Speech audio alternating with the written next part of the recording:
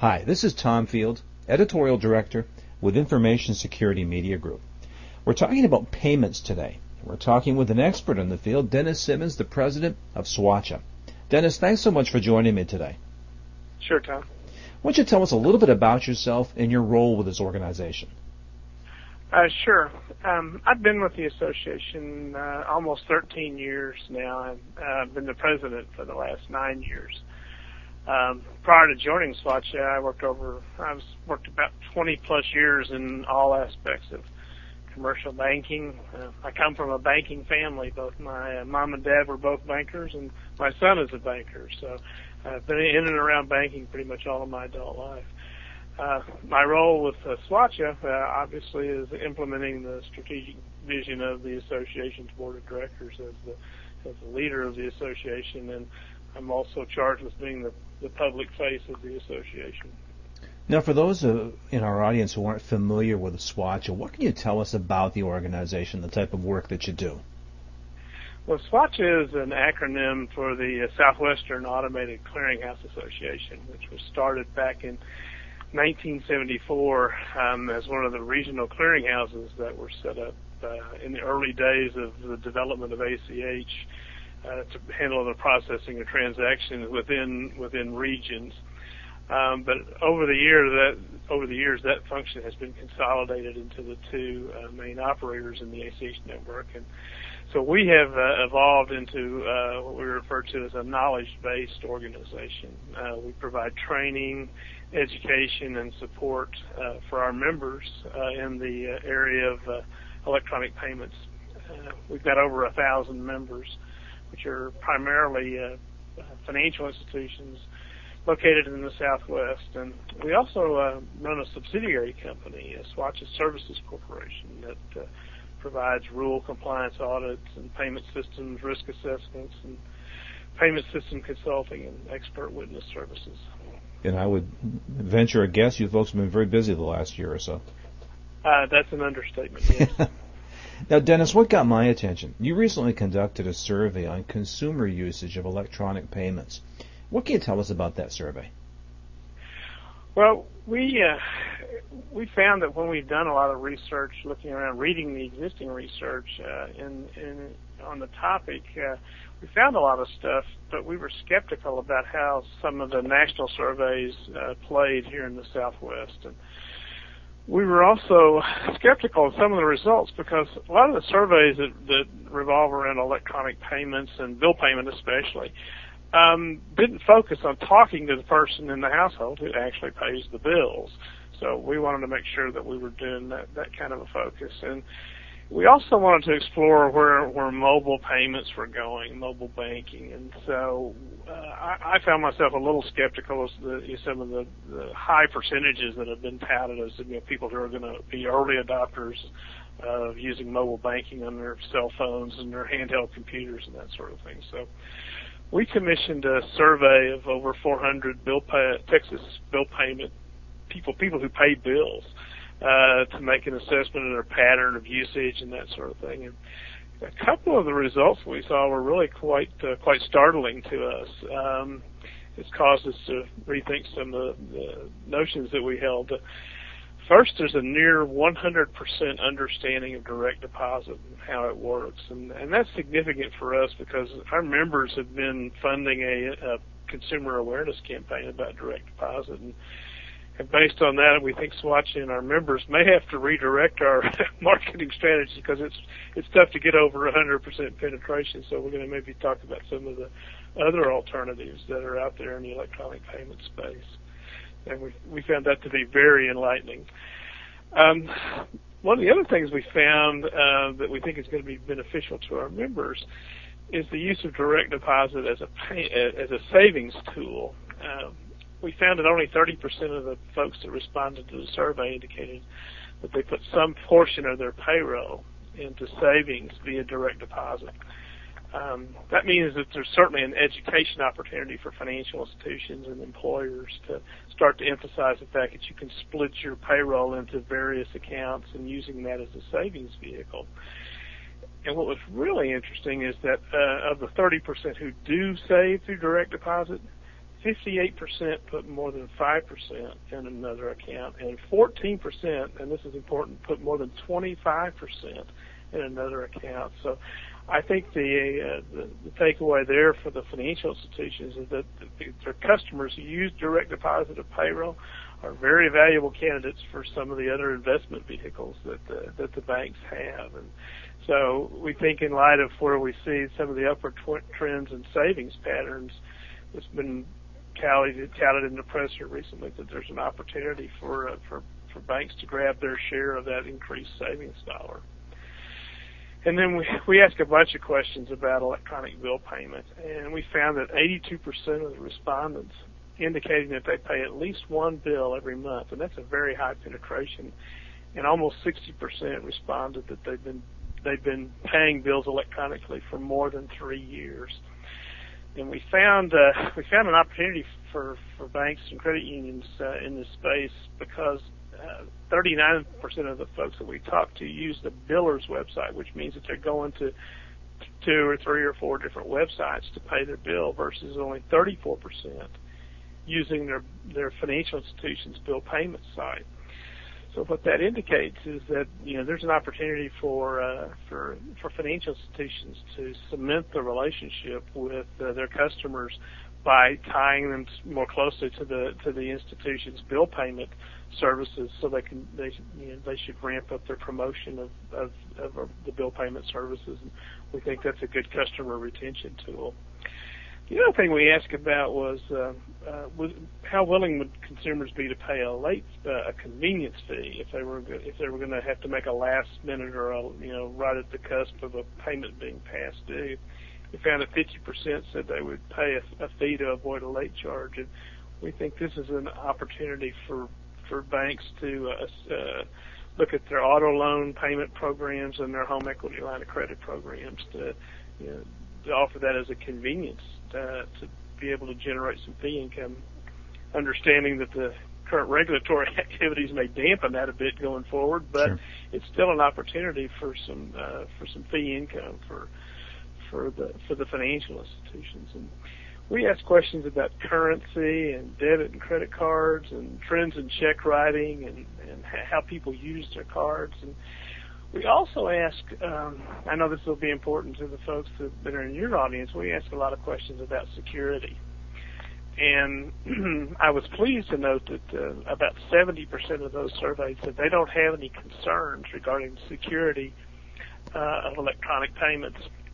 But one of the things that was really startling to me as a banker who's been around for a long time, and the joke was that customers, especially consumers, never open their bank statements. They don't care. They don't worry about it too much. But what we found was that 2/3 of the individuals, 2 out of 3 individuals, indicated that they check their online statement at least once a week.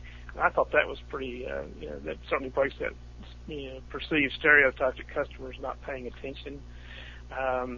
I think that means that the financial institutions have been very good about educating and involving their customers and taking care of their business. And we still have to reach out to the other 30%, but I think that continued outreach is probably going to be a major focus for the FIs going forward. And the other thing, too, about the concern here, again, the perceived risk of the electronic age, again, tying back to the security issue, said that the folks told us that 70% of those surveyed did not have any concerns about electronic payments. And this is very interesting, too. 83% of them knew what to do if they had a problem. And the other one that really was startling, it just kind of seemed almost counterintuitive. That said that 95% of them said they've never had a problem with an electronic payment, which is, again, that's an astoundingly high percentage of people said they've never had a problem. So I think there's some good information there for financial institutions in the security space, but I think when we start talking about some other concerns that we have, I think there's some other things that are out there that we certainly want to talk about. And the last thing we wanted to take a look at was the mobile banking stuff. We asked the question, do they use it? Do they have it? And less than 10% surveyed said that they're currently using it. and almost 80% said they wouldn't use it if their DFI offered the service. So, and that's just the overall survey. Now, when you start to get down into the demographics and look at, the age and the education and geography of the folks who were saying they would or would not use it, obviously you can start to see the pattern of the people who are a little bit more technologically astute, or younger folks would tend to say, yeah, they'll use it. And so the point there is for the bankers to make sure they understand to whom they're marketing, and not just try and have a blanket approach to their marketing of their mobile platform. I think it's got to be very targeted. That makes sense. Well, Dennis, just to go back to your original premise, do you find that the statement from your constituency really was different from what you've been seeing from some of the national surveys? We did. Especially in the emerging, the mobile stuff.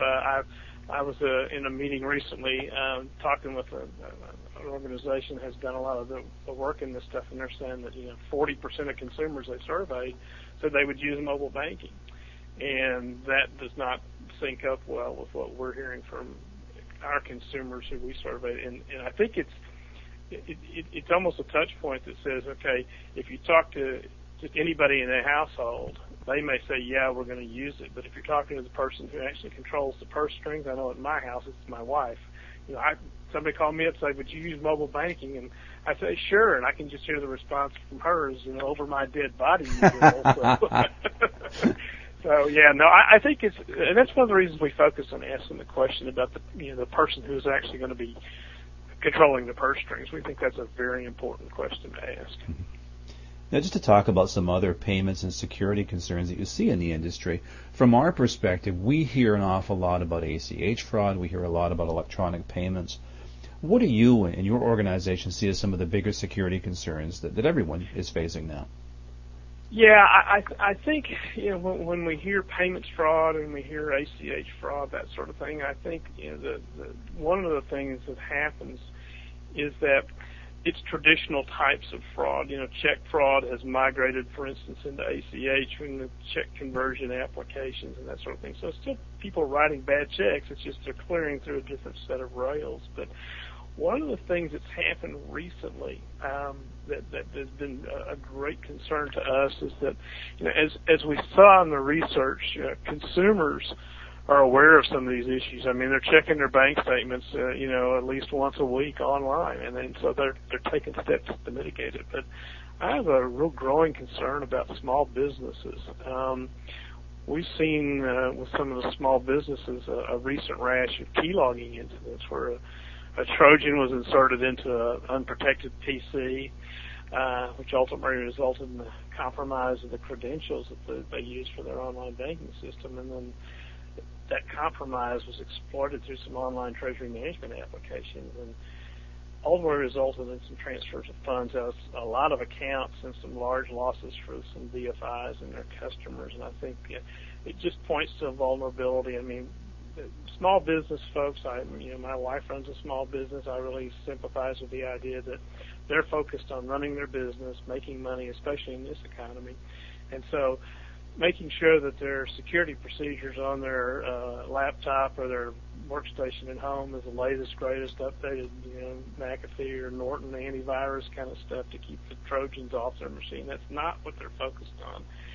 And I think we've got to get their attention. We've got the banking industry needs to focus on security issues for small business customers. And I think that any banking organization, regardless of its size, that's offering any kind of online treasury management services that includes the ability to do wire transfer or ACH origination has got to have some effective tools in place to monitor and detect some of these out-of-pattern behaviors and put procedures in place to interdict the bad guys. And one of the things that we noticed was that where the breakdown was is that a processor put some new controls in place and forgot to turn on some switches, and the banks ended up having to scramble around to recoup some of these monies. So it was it requires constant vigilance. That you can't just sit there and say, okay, gosh, everything's great, we haven't had a problem, because we know from experience that something's going to happen.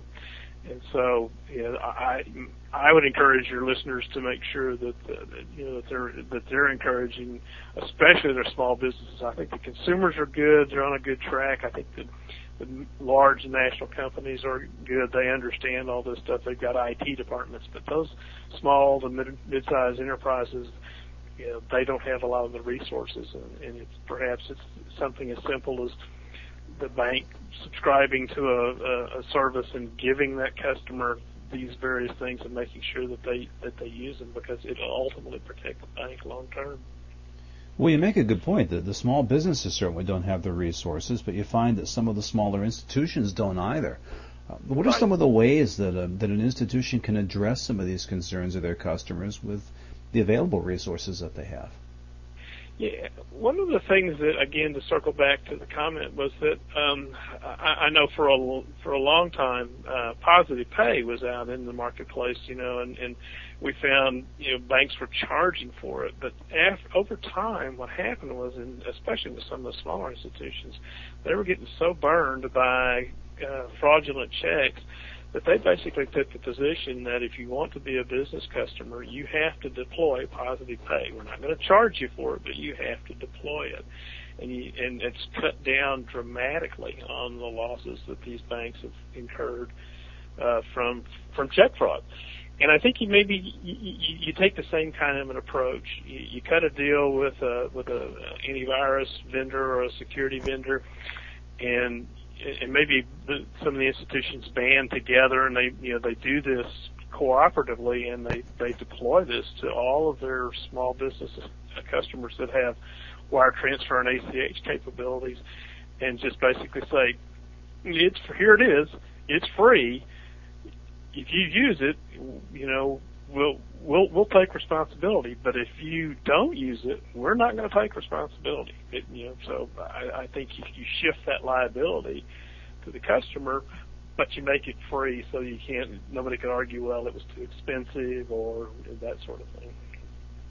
Makes sense. Dennis, I appreciate your time and your insight today, especially on the survey and your conclusions from it. Very informative. Great.